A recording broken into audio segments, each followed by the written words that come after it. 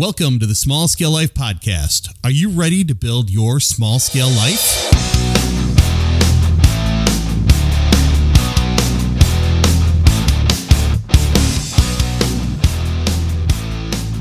Welcome back to the Small Scale Life Podcast. I'm your host, Tom, and I'm really excited to be back here with you. In this 176th episode of the Small Scale Life Podcast, we're going to discuss becoming the gray man in uncertain times with Glenn Tate, Shelby Gallagher, and Mr. Tactical J. In case you don't know who these very cool guests are, let me introduce them to you. Glenn Tate is a lawyer, the author of the 299 Days book series, and co-host of the Prepping 2.0 podcast and syndicated radio show. Shelby Gallagher is author of the Great State book series and co-host of the Prepping 2.0 podcast and syndicated radio show. They work together, their husband and wife team. Way to go, guys. And then we have Mr. Tactical J. He's my good friend and frequent guest on the Small Scale Life Podcast. He hails from somewhere on the East Coast, and he's involved in healthcare and a firefighter. So welcome to the show, guys. We're really glad you're here. Thank you again.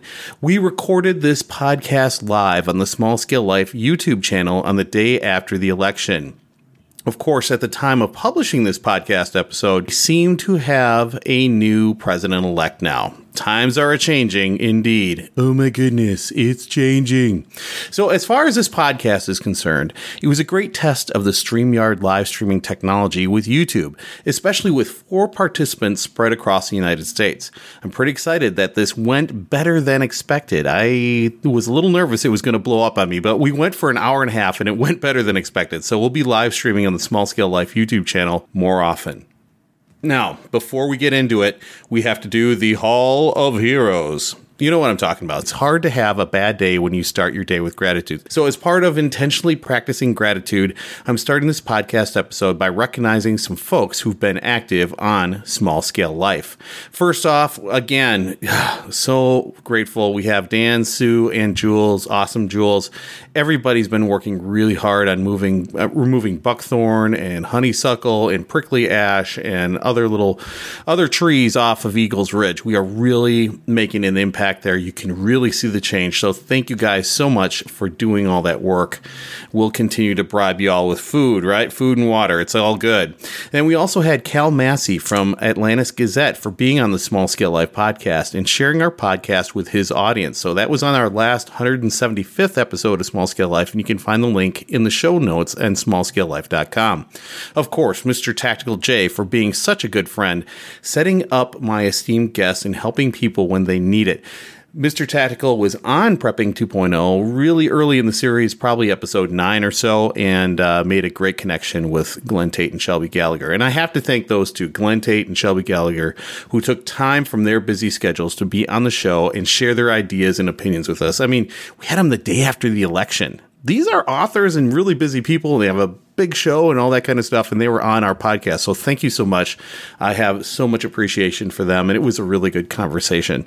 Of course, I have to thank my 2 Texas Tornadoes, Michael Bell and Drew Demler, for including me in their little they got a little project that they're going to be starting, so it'll be kind of fun to work with them on that. And of course, Adam Rick for meeting up with me and discussing his ideas and projects. So there's some really cool stuff going, and I really hope to amplify their little projects when it comes around. Of course, we have Chris Geisler for being a guest on the future Escape Velocity episode of the Small Scale Life Podcast. So that'll be coming up really quick.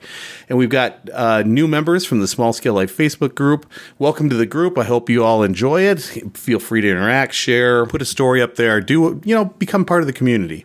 And of course, we have our Small Scale Life Facebook members, Michael Jordan, the Be Friendly Man. He's been active. We also have John, Catherine, Linda, and Joshua. All of those folks have just been active and commenting and sharing information.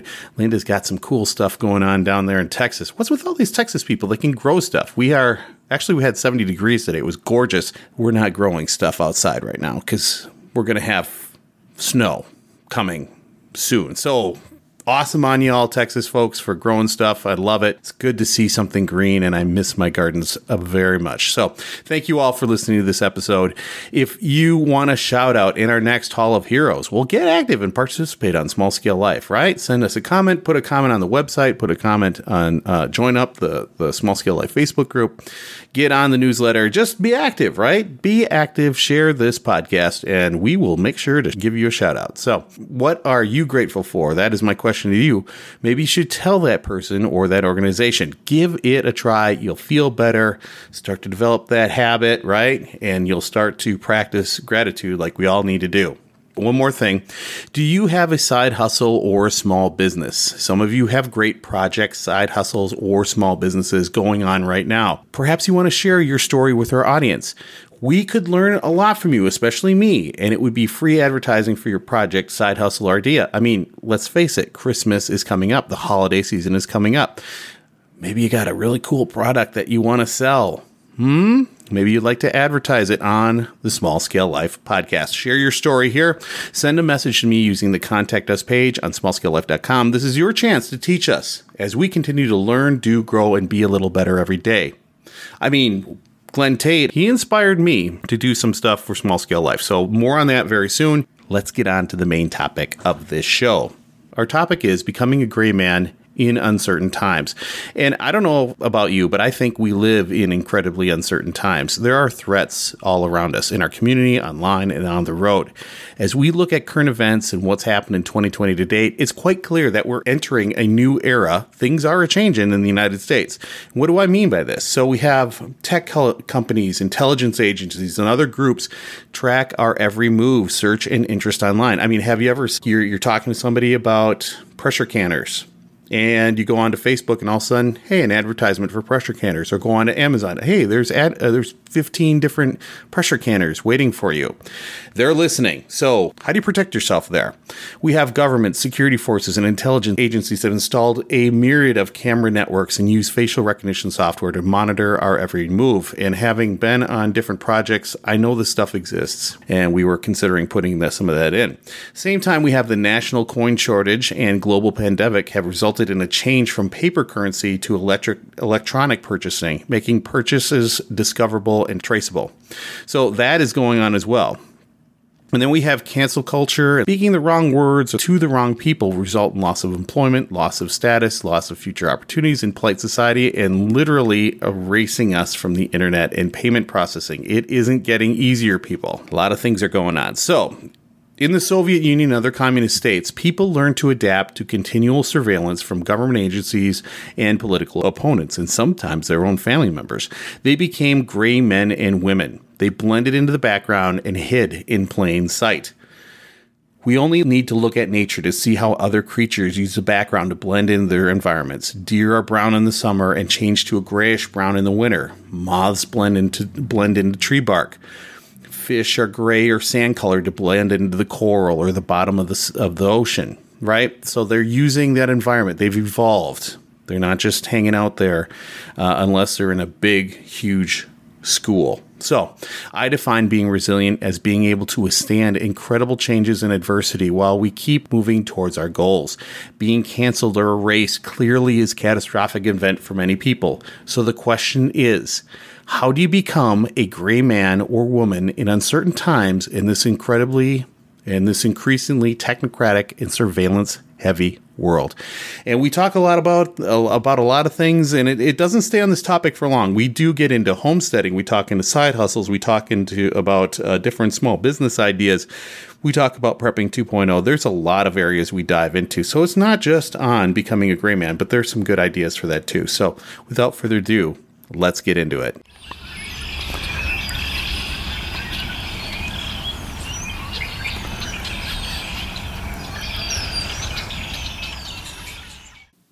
All right, we're live. So Anything you say can and will be used against you in a court of law. So welcome to the Small Scale Life podcast. Welcome to the live stream on the Small Scale Life YouTube channel. I've got some great guests today. My name is Tom. I'm your lovable, huggable host, but I've got some great guests today.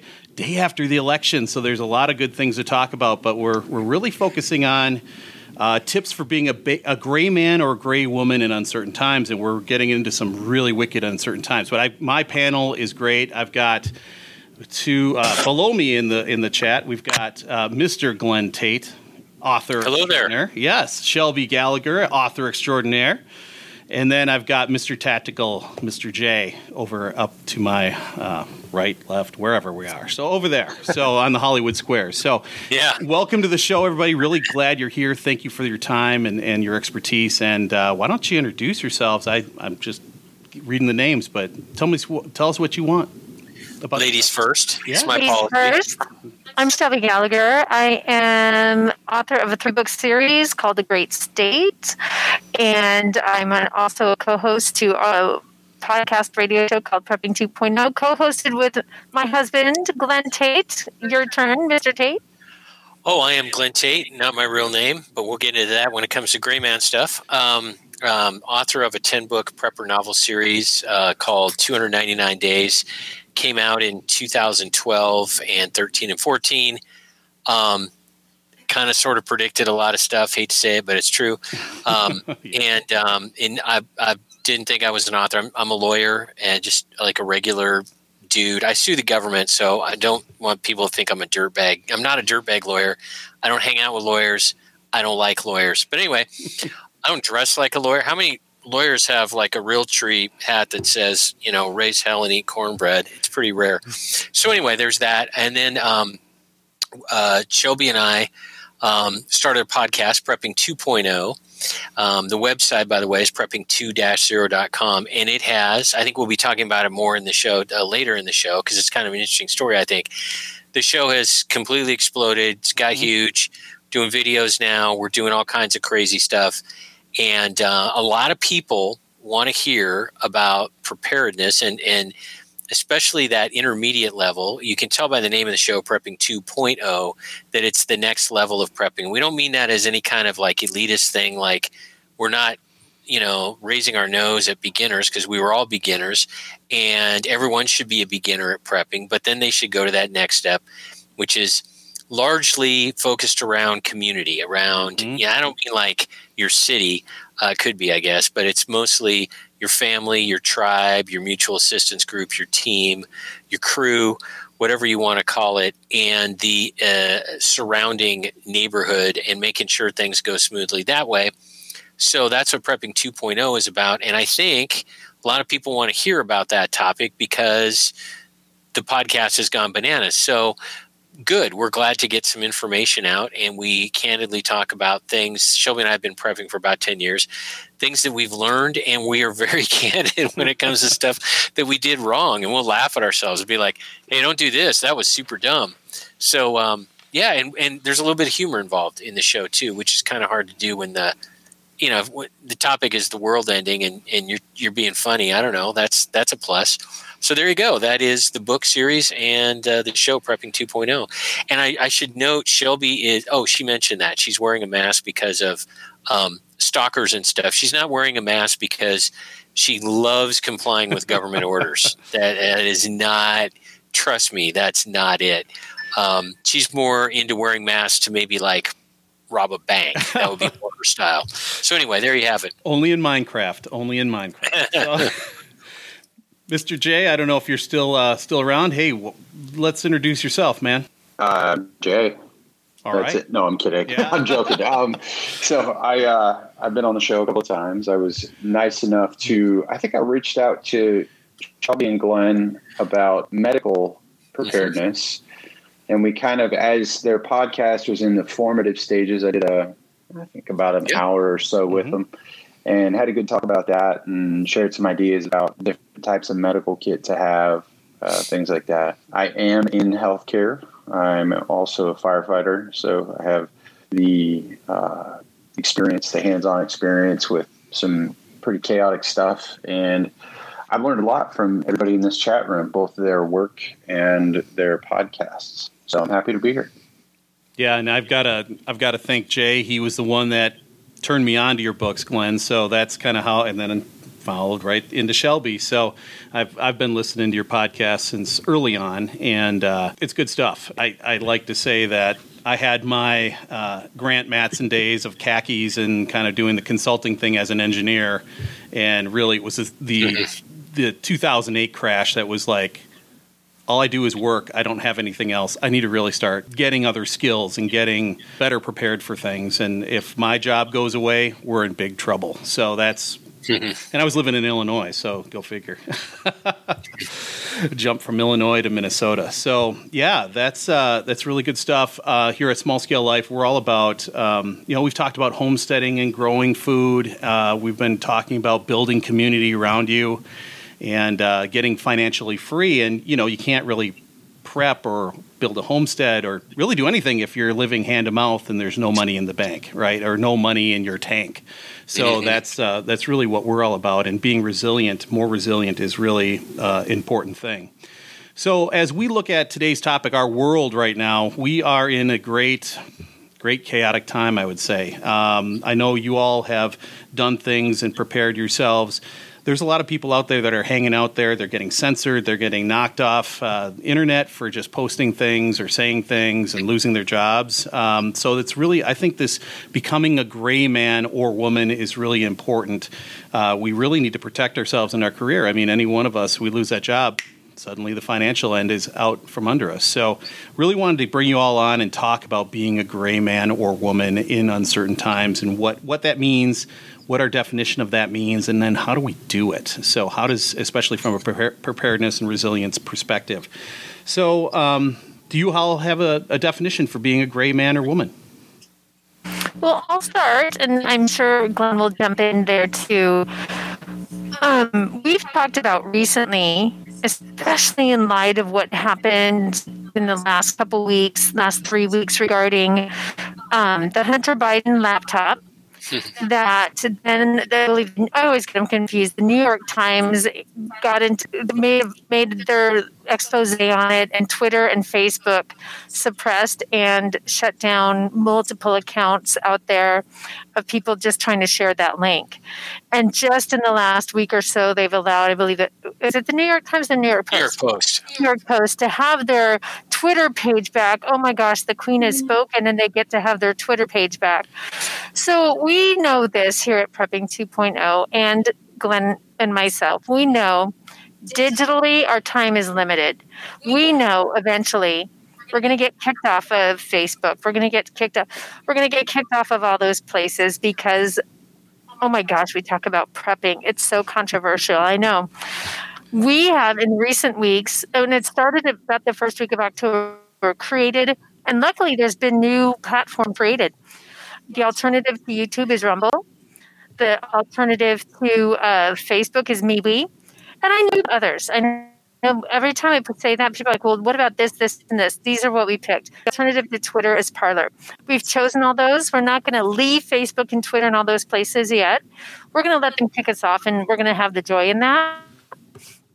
I encourage people to do that. In ways that people, one, communicate these days is via and number two, we consume a lot of news. I have to say this. When we jumped over to Parler and I started, let me go look up Jack Spirko, the great podcaster, the survival let me go look up all these people that I haven't seen for a long time. Suddenly I'm like, oh my gosh, there's all these news sources that I forgot that I just kind of said goodbye to. So encourage people to do that. The other thing is we're pretty good at doing the gray man thing. How come? Because the two names you see here on these screens are not our real names. I hide my face constantly, mainly because of creepy people out there, not because I believe that this is going to protect me from do this for reasons that we already were concerned about long before all of what's happening is happening. But here's what's about to happen, and I'm going to scare everyone a little bit. We are about ready to watch the election, I believe, change. Sadly, I hope not. I hope Trump digs in and fights. But if Biden becomes president, it has been made clear. The left made it very clear. And I hate to talk about politics, but this is where the collapse is headed. It's going to be a political collapse, and we're about to see it happen. We're about to see Biden and the socialists become president of the United States. You don't think for a moment, with all of their hatred towards conservative Trump voters, that they're not going to open up the voter rolls and figure out who each one of us are? It's hard these days to be a total gray man unless you never get a driver's license. You never vote. You never, you live completely off the grid where you don't have a water bill or an electric bill. You never use any sort of public service at all unless you live completely on it. And I don't know very many people who have. What's going to happen is that we are all going to be revealed. Glenn and I have been doxxed. You can look and you can find out who we really are. We've just put protective measures in place so that when that day comes, we can defend ourselves. And I think in a very short future, we're all going to be faced with that. If they keep finding ballots to count, let's put it that way. So, Glenn, you have some thoughts on this, though, too. Yeah, and a unique perspective, and that is I used to be in Tom's boat when I lived in Olympia, and my identity was super secret.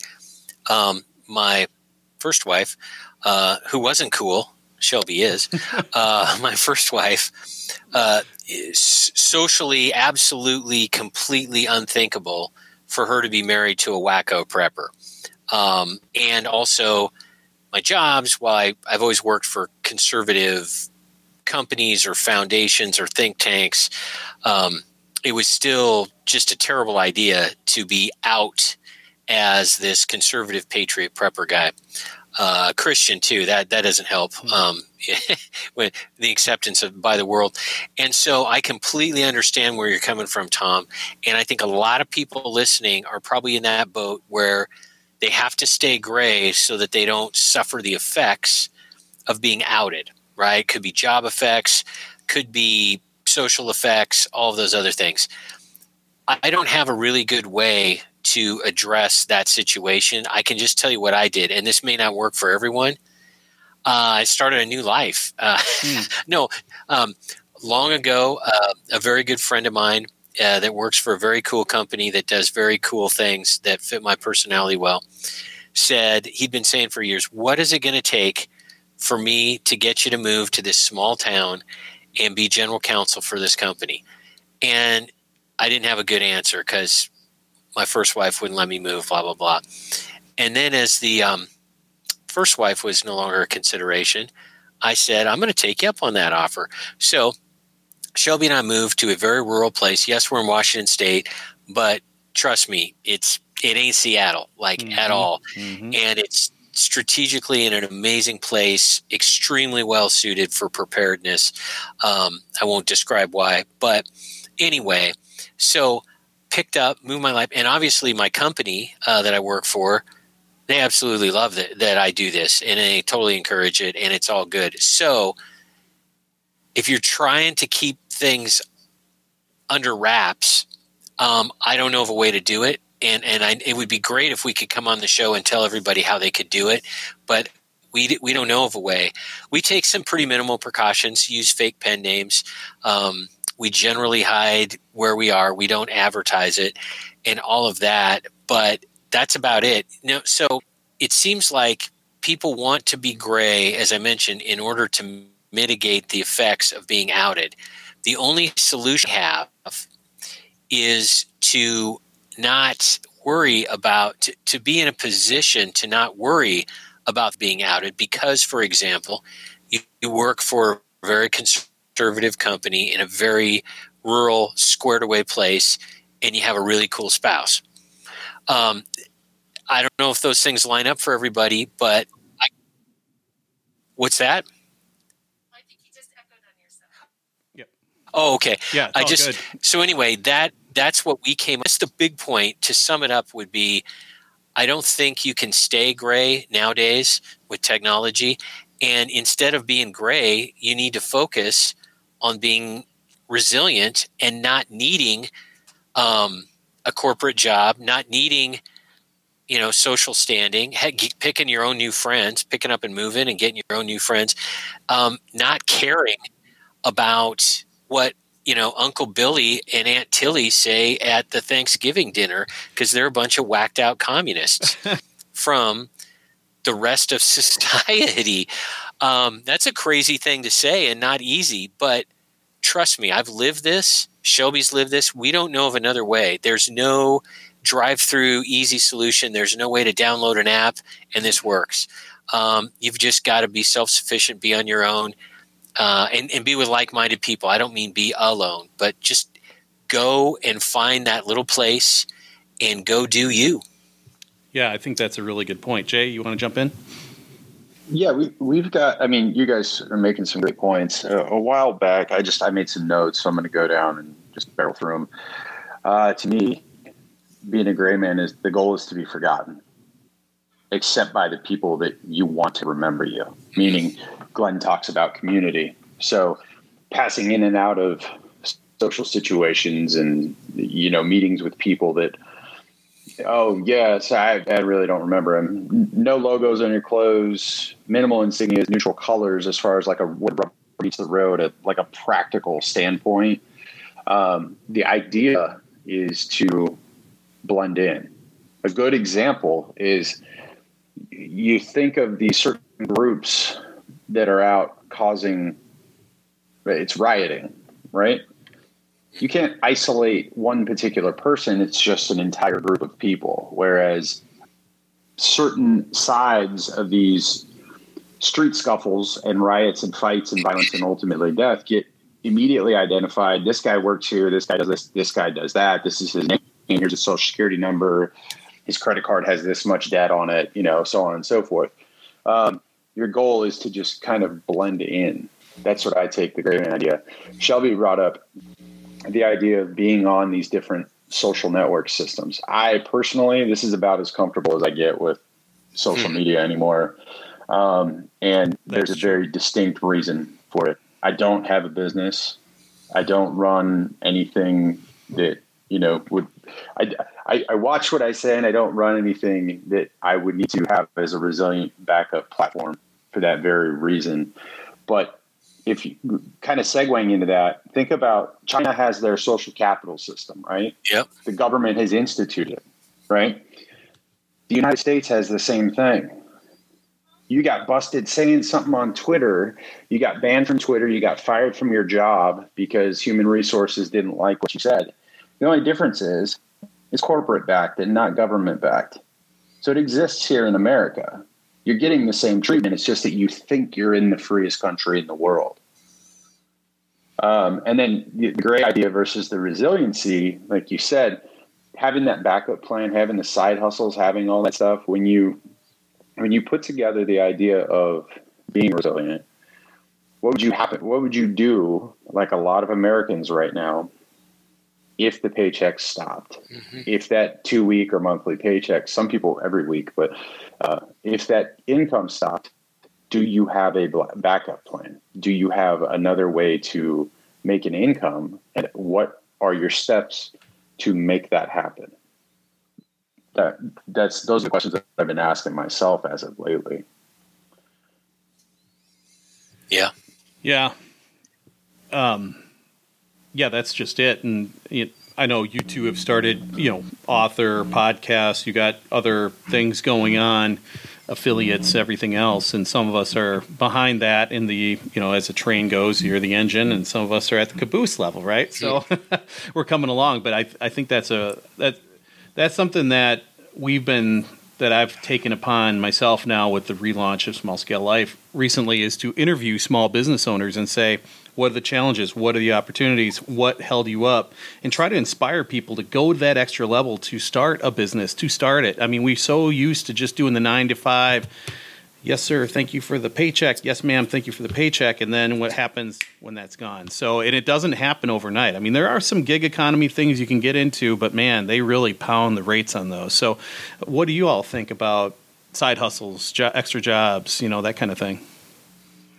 I'd love to talk about that because when Glenn and I got together, gosh, it's been 3 years now. When we merged households and we got together, we just had we were just all right, you're doing this for a living. This is how we're going to pay the bills. And what's come out of that in the last 3 years, and this is where I give people hope. And I talk to people about this when they're talking about, all right, we're going to relocate, we're going to do the prepping thing, and we're going to get out of the city. And we had the opportunity at the time to rent an Airbnb near where we live. And that's something we'd never done before. But we're like, all right, let's do this, see what happens. Well, figured it out. Oh my gosh, that was a nice little side business that's now expanded into 2 properties. One of them is the cabin, which is great. It's the cabin from the books. Yep. Cabin from the books. So that isn't paying for itself. Books is definitely a side business. Our podcast, radio show is a side business and growing. And we've done all this in 3 years. I encourage people, whatever your talents are, try to find different streams of income. And I was stuck in the rut for a long time. Like, well, my income, it's my 9 to 5. That's my income.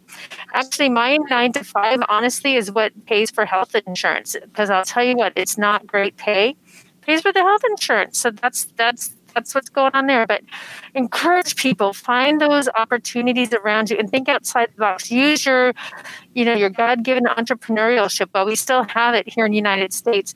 And I think one good thing that came out of COVID, if that's even possible, people started finding thinking outside the boxes, these extra side gigs, these extra that fit them in their lifestyle because they were forced to.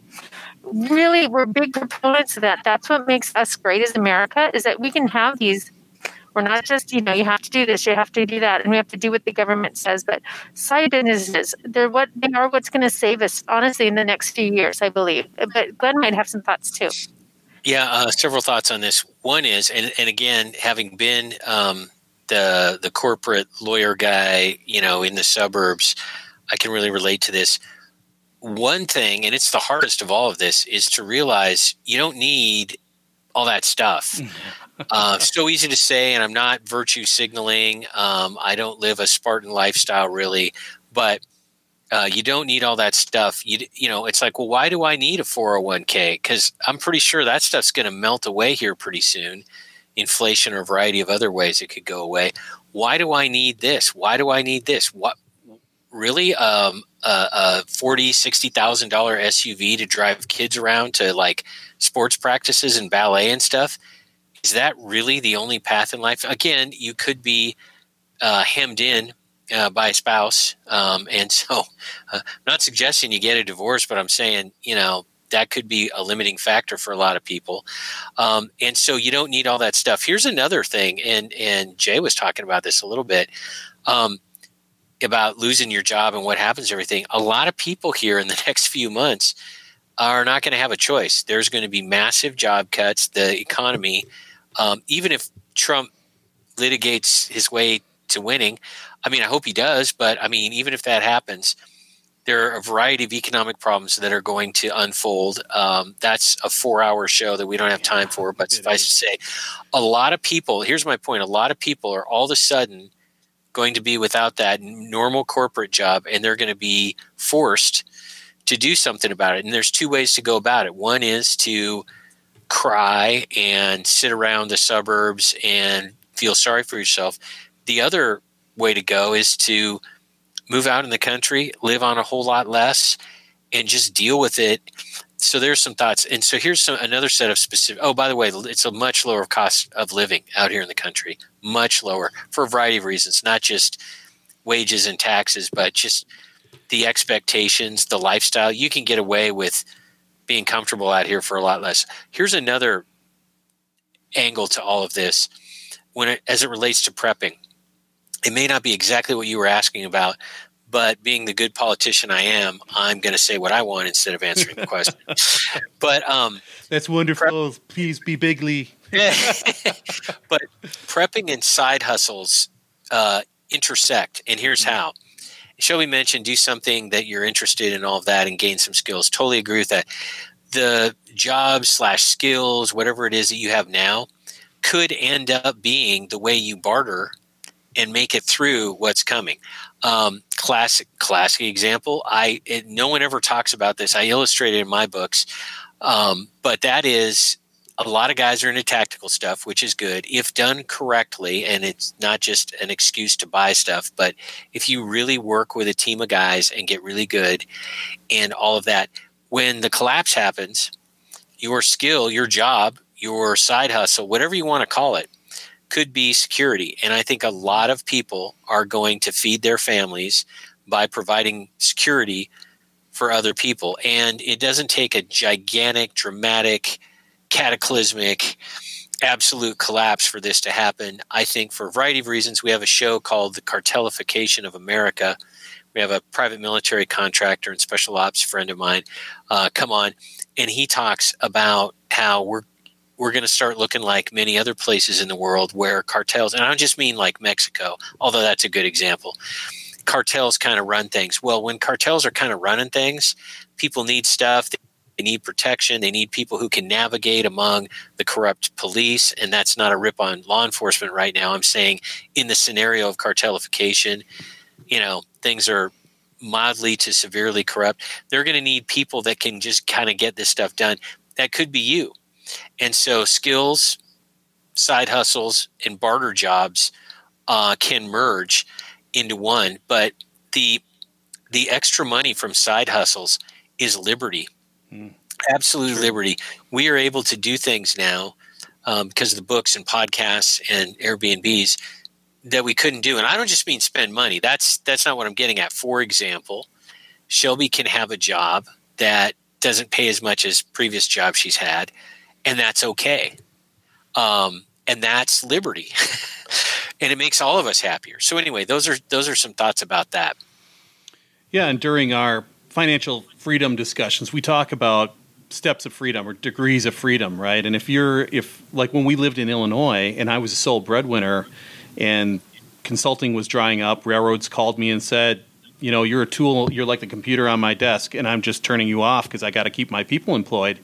That was a real blow. And so when you have a huge mortgage, you're all strung out on credit card debt, cars, phones, the whole deal, data plans. There is no freedom there. You are essentially a debt slave. And if you can figure out how to reduce your debt, eliminate debt, build up a safety fund, emergency fund, and you put some away, that gives you some freedom, right? And if that job does go away, like, American Airlines laying off 30,000 people or whatever, you can kind of walk away and say, okay, I've got a small mortgage and we can make this happen, right? We can figure it out. But when it's $2,000, you can't go get a job at Walmart. It's not going to make it. You got to get something bigger and better and more stressful too. So there's some stress involved in some of those bigger, higher paying jobs too. And if you eliminate that, suddenly you're not as strung out and stressed out too. There's some health benefits there too. So tremendous health benefits. I can speak to that. I thought of another aspect of all this. So I kind of want to go back to it. And that is this. If what we think, Shelby and I think, and many people listening think is going to happen, things like food are going to be either somewhat scarce or extremely expensive.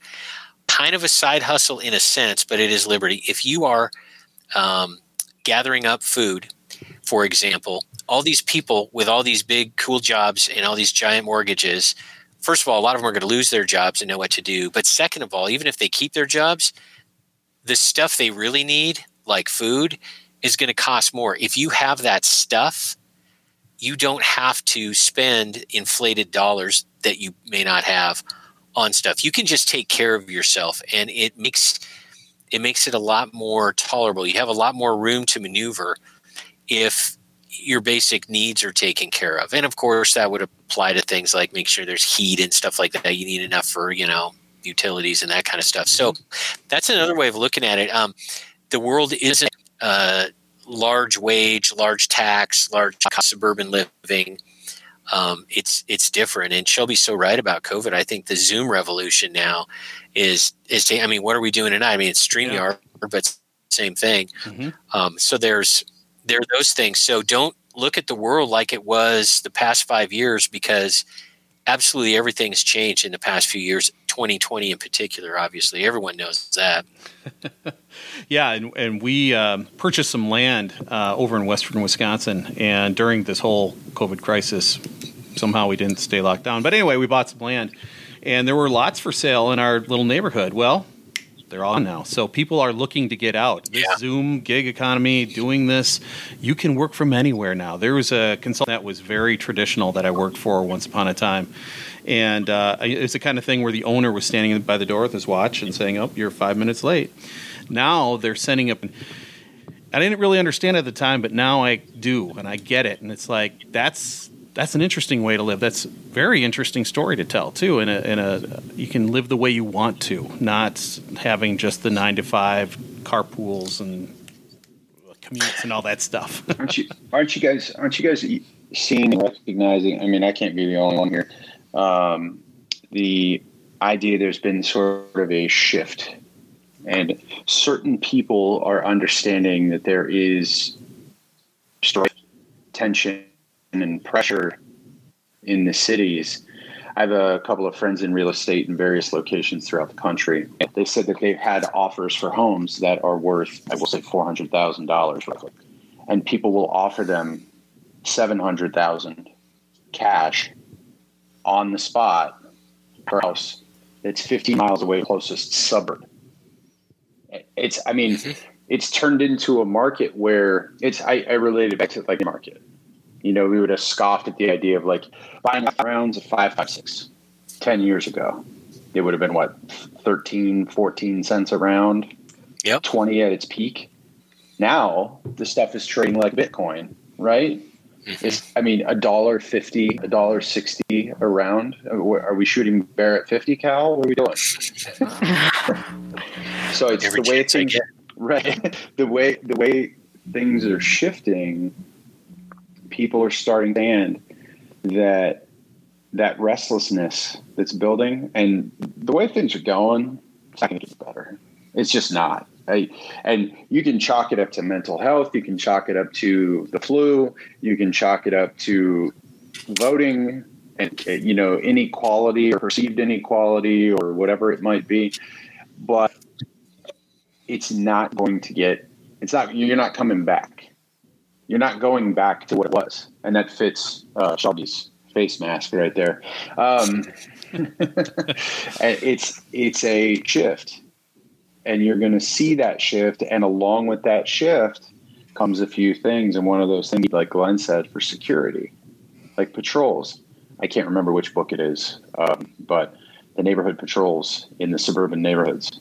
I know a couple places outside of Seattle that are doing that. Mm-hmm. So something to think about. We saw that in North Minneapolis. And can I jump in on that one too? Sure. We're going to see so many private military contractors the more we defund police. I hope you guys can hear me. I wanted to jump on something Jay said. Glenn and I have talked about this a couple of times on our show, and we did talk about it at a recent Prep Expo. 61%. Actually, majority of Americans, this is a month ago, this is a poll, are bracing for a second where there's actually a police department that can do something. And there's been this, since COVID, this huge uptick in the whole preparedness community for what's happening right now. So, and what he was just saying about, for someone to come and offer you cash 50 miles away from suburbs, that's like, all right, I can still have my job, I can still go to Costco, and I'm away from downtown. I see a lot of suburbs and just outside the suburb locations booming because of this very thing. It's a very startling poll, and I can read the numbers if you want, but those two numbers, 61% of the population is preparing for, so it's a lot. Trump would be president with 60%. Okay, to be honest. So it takes 71% in Philadelphia, but no, I'm just kidding. and part of the process, they found 10 more. And then everyone's moving right now because they're moving to places to get away from this strife. So this is crazy, and so that's why you're saying that. Oh, can I please let me write you a check? I think that's part of it. These are unprecedented times that we live in, and prepping is a big part of it, and it's not going away. By the way, Dan, the food industry guy, just to make everyone feel really good right now. Not. I doubted him when he said this. He said, this was in September, and he said, all indicators tell him, he's never wrong so far, but I doubted him on this one, that there's President Biden, it's going to happen here again. So here we go. Yeah, by the way, Dan is a food industry CEO, and how we stumbled into him is a miracle. And he'll say things like, it was he was on in April on Prepping 2.0, and in September he was on twice. And he'll say, and he's not being and he's not name dropping, but he'll say things like, and my favorite one is, I was on a conference call yesterday with the CEO of a trucking company. Everyone would recognize the name of the company. And he said they're not going to be able to get nearly as much food out to the following distribution centers. I mean, it's that kind of stuff. One quick anecdotal story that really amplifies all this, at our Airbnb, which is, outside of Seattle,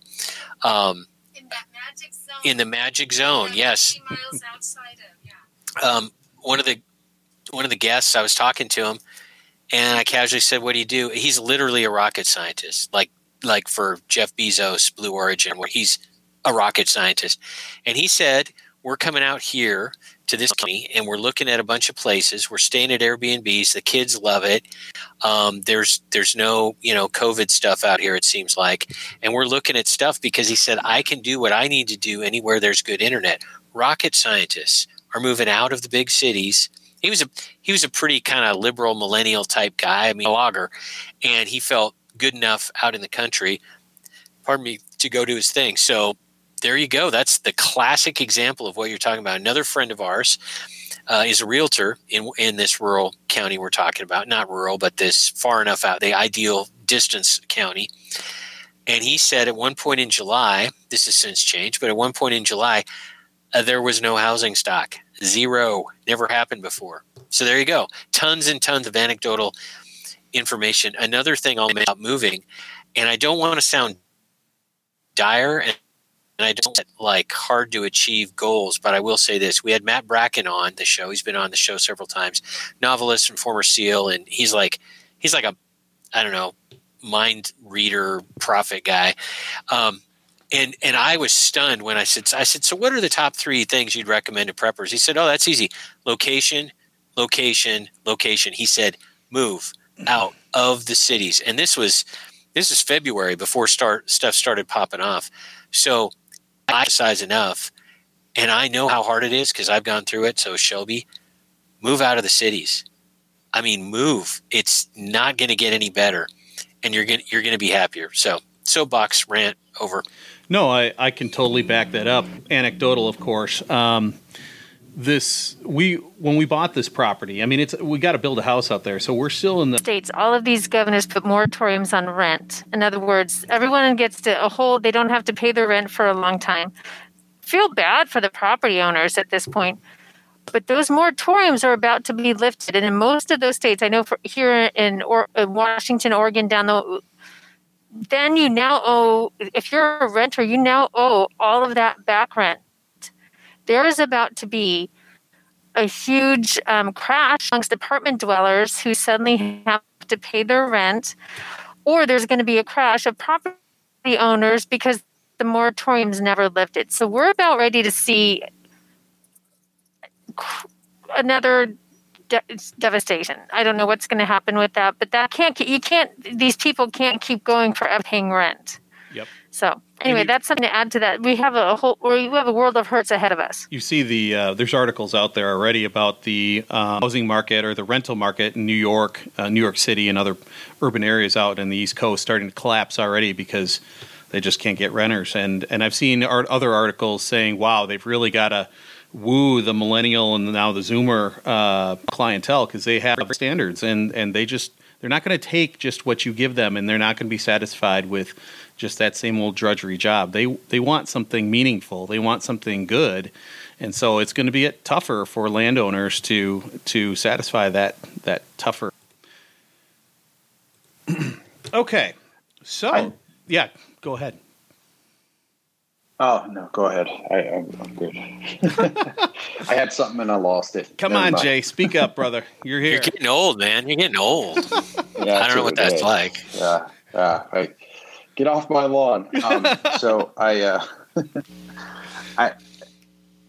it's widely accepted in our culture today that the cities are the center of economic progress and all this other stuff, right? That's what people would have you believe.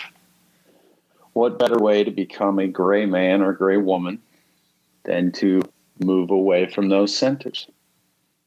Slip back into the shadows and get back away from those urban centers for all the reasons just listed. I figured that would sum it up nicely.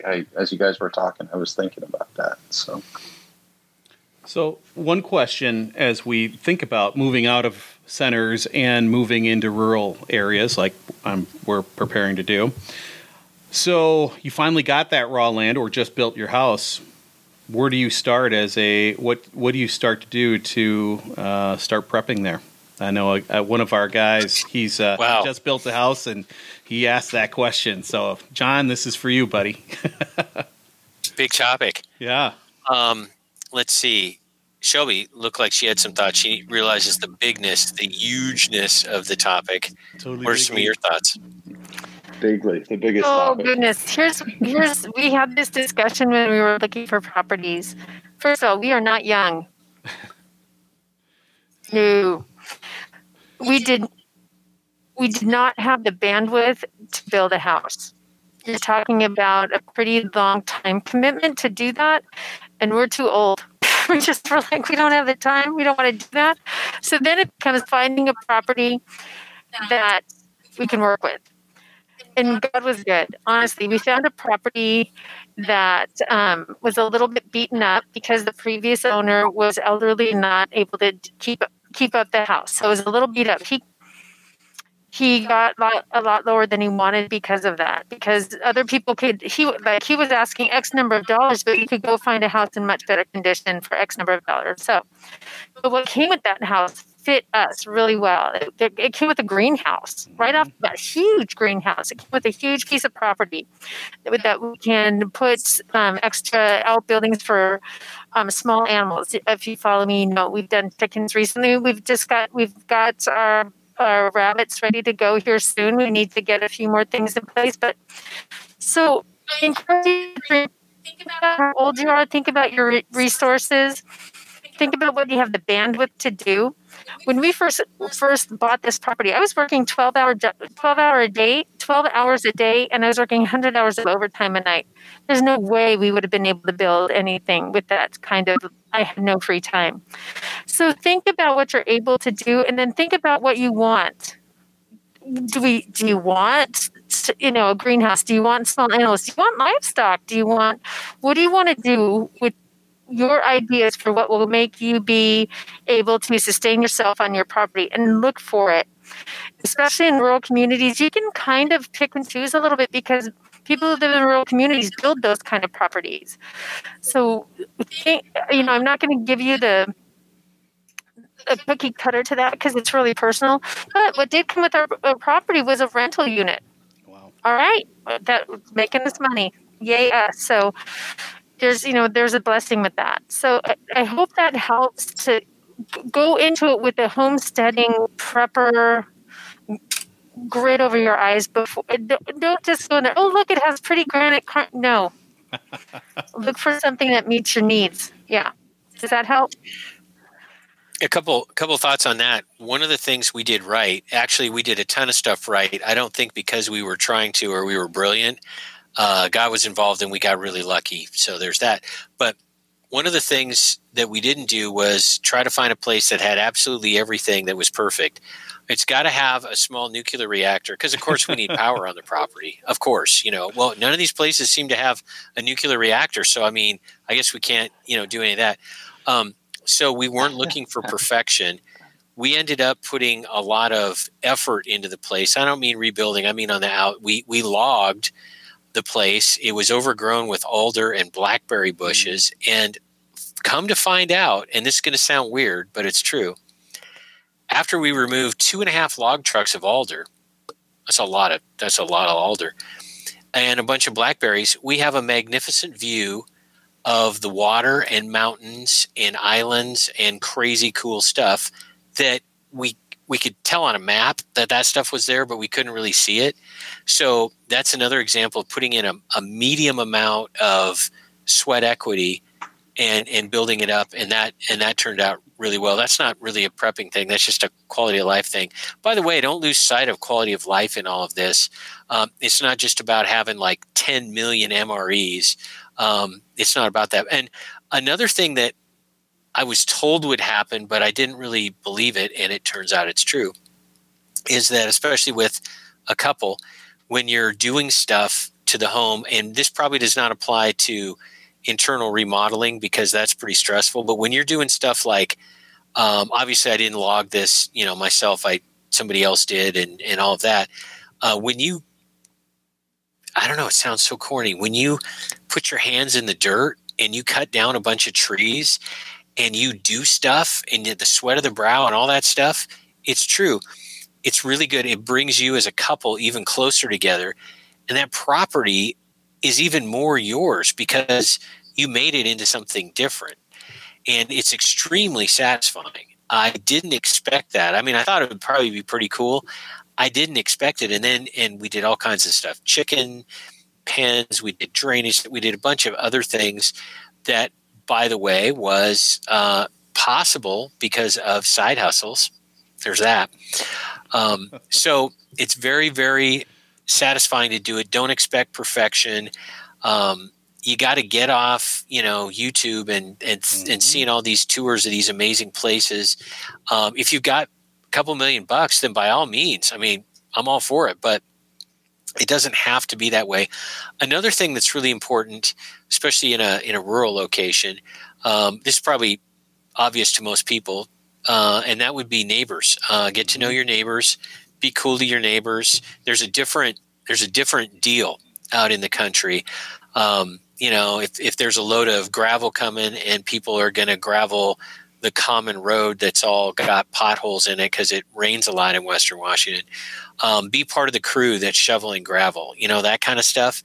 It goes a really long way, and you can't take your suburban mindset. And if you live in the suburbs, you're probably a nice person. I'm not saying you're mean, but it's a different thing.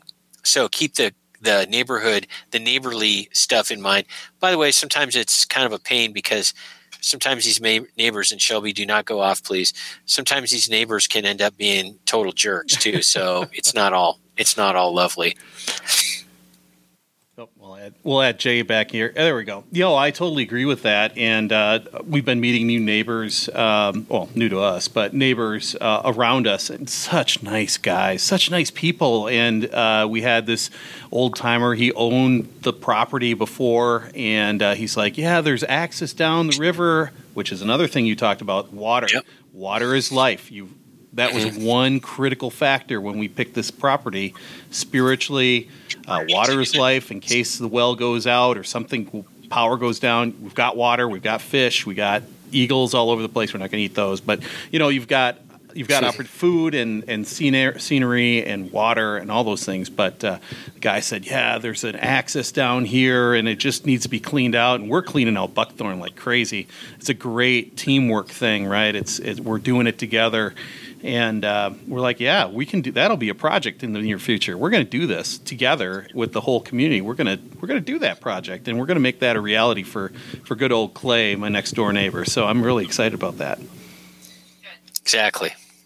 Jay, you looks like you're coming in. One thing that I dropped audio for some reason. One thing that really helped me, and Glenn and Shelby, you both know, I really enjoy the books. The series of books are great. If you're looking for sort of a blueprint on how to do this, and you enjoy fiction that is, well written, I actually used the first couple of books of yours, Glenn, as the template for starting this process. And Tom will verify this because hey man, you got to listen to these books. Yeah. Like and so I'm cool. I'm sure I'm the only person on the planet who's ever said that ever, right? Based on every prepping show I listen to. Oh man, there's these books, man, written by Glenn Tate. You got to listen to these things, man. There's 10 of them. They're incredible, And so every show that I'm on, I hear those books come up. Well, I started listening to them, and I think that character, the main character, I think he speaks to a lot of what's going on right now. Now that window is slowly but surely closing, and at some point it's going to slam shut. But the proverbial window of how much time you have to get this stuff ready. The way the books are laid out, it's a blueprint for how to be prepared, how to set things up, and how to tactically change your mindset to get things going. Now, what Tom talks about, namely, is gardening, like a minimalism kind of setup, financial strength, fitness, those type of things. And that all ties in. But if people are looking for a blueprint, I'm gonna be your pitch man for a little bit, Glenn. It's those books, the way that they are set up, you have an entire population of families that are in the position that your main character is in the suburbs, not happy, out of shape, not willing to put in the hard work, and they probably couldn't do it if they tried. But at one point, they did this. They ran for 4 touchdowns for Polk High. That's a Married with Children reference. You're welcome. Yeah, life's fair. But that's your template. Now, I don't know if there's going to be a soft government shutdown based on economic collapse. Hint, there probably will. But that's a good framework, and that's a good place to start. I could see, as it was being written, I could see the cabin. I can see it. I know it's a real place. You told me it's a real place, and you rent the place out. But I could see, like, man, where he's describing, pretty sure I know exactly where that is. So. Well, I have to thank you. I appreciate it, and it never gets old because I can't believe that the books turned out as well as they did. They were divinely inspired because I'm just not that creative, and but I'll say that. But what you're saying makes a lot of sense with sort of like suburban guys, ex-suburban guys like us. Shelby's books speak to, in that same way, especially single women or suburban women who don't have a real vigorous husband, and she has brought a lot of. We get a lot of comments, a lot of feedback on this. A lot of single moms. Think how hard it would a single mom, or I'll say like functionally a single mom. I mean, the husband is like on the couch all the time and watching football and engaged. Then you're kind of a single mom. Think how scary that would be. So her books have brought a lot of people into that from that perspective. And as far as we know, we actually don't read prepper fiction books. I don't, because I don't have any time. But anyway, as far as we know, her books are the only ones that are from the perspective of a single mom prepping. And so I know none of us on here are single moms, but that's a huge chunk of the population. And I'm glad she wrote those books to speak to that, because we don't want to forget. I mean, women are 50% of the population, obviously, and we don't want to forget this huge segment of people out there, because they're a huge segment of the population. And also, right, when you're the squared away one and the single moms from the cities that, like your sister or something like that, and you need to understand how they think and how things work and the challenges they have. Anyway, yes. Well, and if I can add to that, with all these COVID lockdowns, we're not hearing it yet, but if you're a single mom and you just lost your job because of COVID, or you haven't been able to work because of COVID, your collapse is now.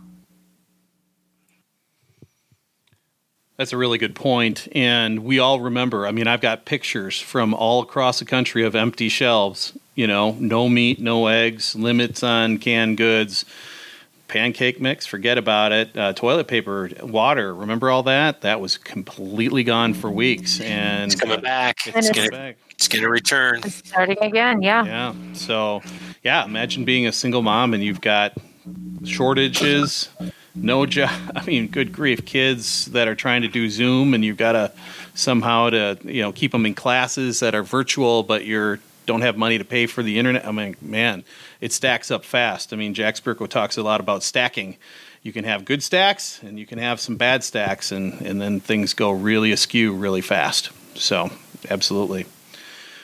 Now, I know we're all watching the time. I think you all have to dip out pretty quickly here. Well, I do. I don't know about Glenn, but I might bow out here in a couple minutes. But yeah. Do you want to say your goodbyes and where we can find you and where we can find all your wonderful books? I would be glad to. Yeah. So sorry, I'm going to cut out, but I'll let Glenn stay here. I got to go get my kid. Check out my website, agreatstate.com. But the best place to go for all of that is actually our Prepping 2.0 website, which is prepping2-0.com. You can launch from there and see my books, where to order them. Same with Glenn's books. You can also go to our shopping link, and these are not going away anytime soon. And especially with the election going on, what a great way to really... We used to think it was fun to wear these when we were forced to wear masks. Now, we might be living in an America we really, truly don't recognize anymore. So we have a lot of fun things over there at Prepping 2-0, and you can listen to past episodes. So really encourage you to, everything that we do, that Glenn and I do, that's a great place to start. And I appreciate all of your listeners. Thank you so much for having us on. I'm going to say goodbye because I got a kid that needs to be picked up, but thank you guys so much. Thank you so much, Shelby. We really appreciated your input and being on the show today. Really appreciate it. We'll do it again sometime. Good to talk to you again, Shelby.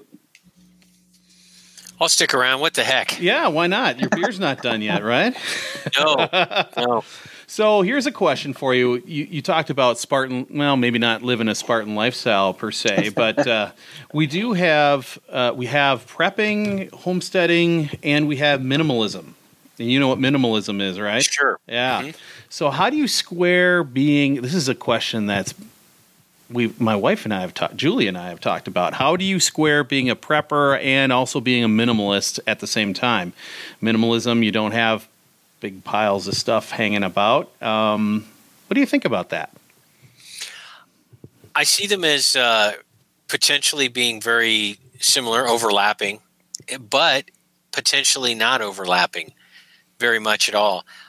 It would make sense to be a minimalist and a prepper and just have a more simple lifestyle, right? Mm-hmm. Makes sense, and that's a good way to go. Shelby and I have simplified our lives pretty significantly, but we have not gone to the level anywhere close to minimalism. So I don't want to come across as Mr. Minimalist and then go sit in the hot tub, right? I'm not. So, which I'm going to do. Yeah, that's awesome. Yeah. No, I'm going to start taking my clothes off here. I'm not going to do that. We're going blue on Small Scale Life. Look out. But so I mean, they could be very overlapping or they could be different. Prepping is, of course, just having stuff and skills and being able to handle situations and all of that. Let me put it this way. I think prepping and being sort of a urban or suburban dweller in the traditional sense that we've been talking about, I think is virtually impossible, because I think the best you could do is, let's say you live in a fancy suburb of a city and you make a lot of money. You happen to have, tons of freeze-dried food and guns and stuff like that. That's better than nothing. Hopefully you have a big U-Haul truck or a container to get it all out of there, because the real problem is being where you're at, and you need to be adaptable to move. So that's an interesting question. We did a whole show, by the way, on the other thing you talk about, which is homesteading, prepping, and minimalism. We did an entire episode. The number we're on, we just uploaded episode 105 a few minutes before we came on, so we got 100 plus episodes. I don't remember all the numbers, but we did a show specifically with a good friend of ours named Derek, who had an amazing homestead. He moved from California this year because it's a terrible place to live, California, and he had to abandon his amazing homestead. There are similarities and differences between homesteading and prepping. Homesteading is pretty far along in the prepping spectrum because you're already largely self-reliant. No one, I think, will ever be self-sufficient. I mean, if I need a heart replacement, unless I have a twin brother who I can kill and take his heart, and a surgeon, these are very unlikely things to happen. Right. I think Shelby cringed a little bit when I said that. But, you can't be totally self-sufficient, but largely self-reliant.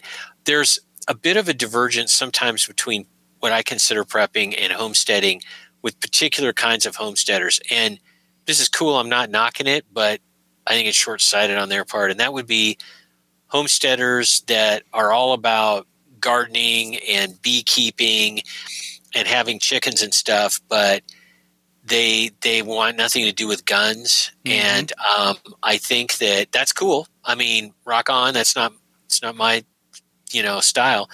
But when stuff falls apart even more than it already has, and it'll be accelerated and way bigger than the summer of 2020, when things are really nasty, not having any guns means that a motorcycle gang is going to have a lot of honey from your hives.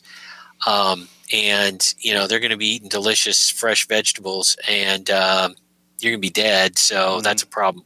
So there's that. So all these things overlap, but they differ in some ways. And here's the thing. People need to just make it into whatever works for them. We have all kinds of different social settings, geographic settings, spouse stuff, health things. That's a big thing.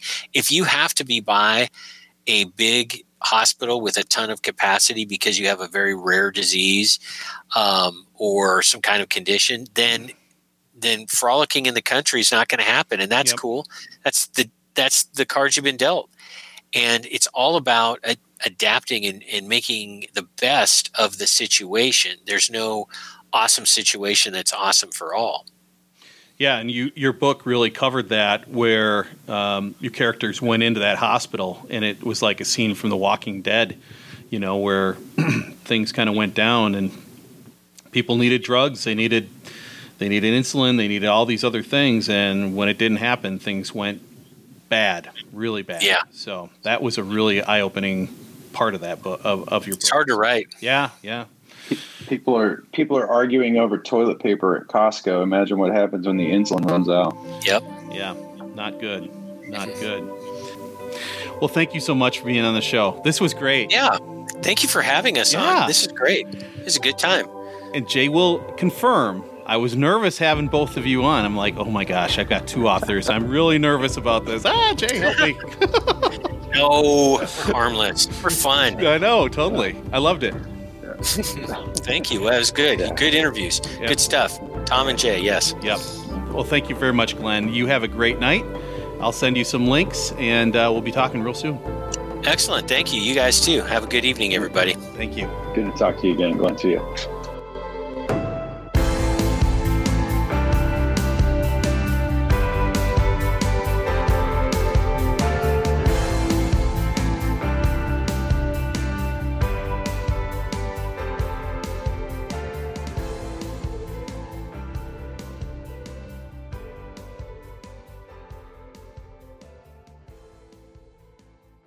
This has been a production of Small Scale Life Media.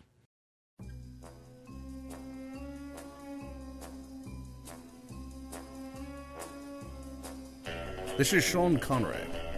When I'm not reading books, tending to my garden, and having them shaken, not stirred, I'm listening to the Small Scale Life Podcast. Listen to the Small Scale Life Podcast and tell your friends. This is Sean Connery. Have a wonderful day.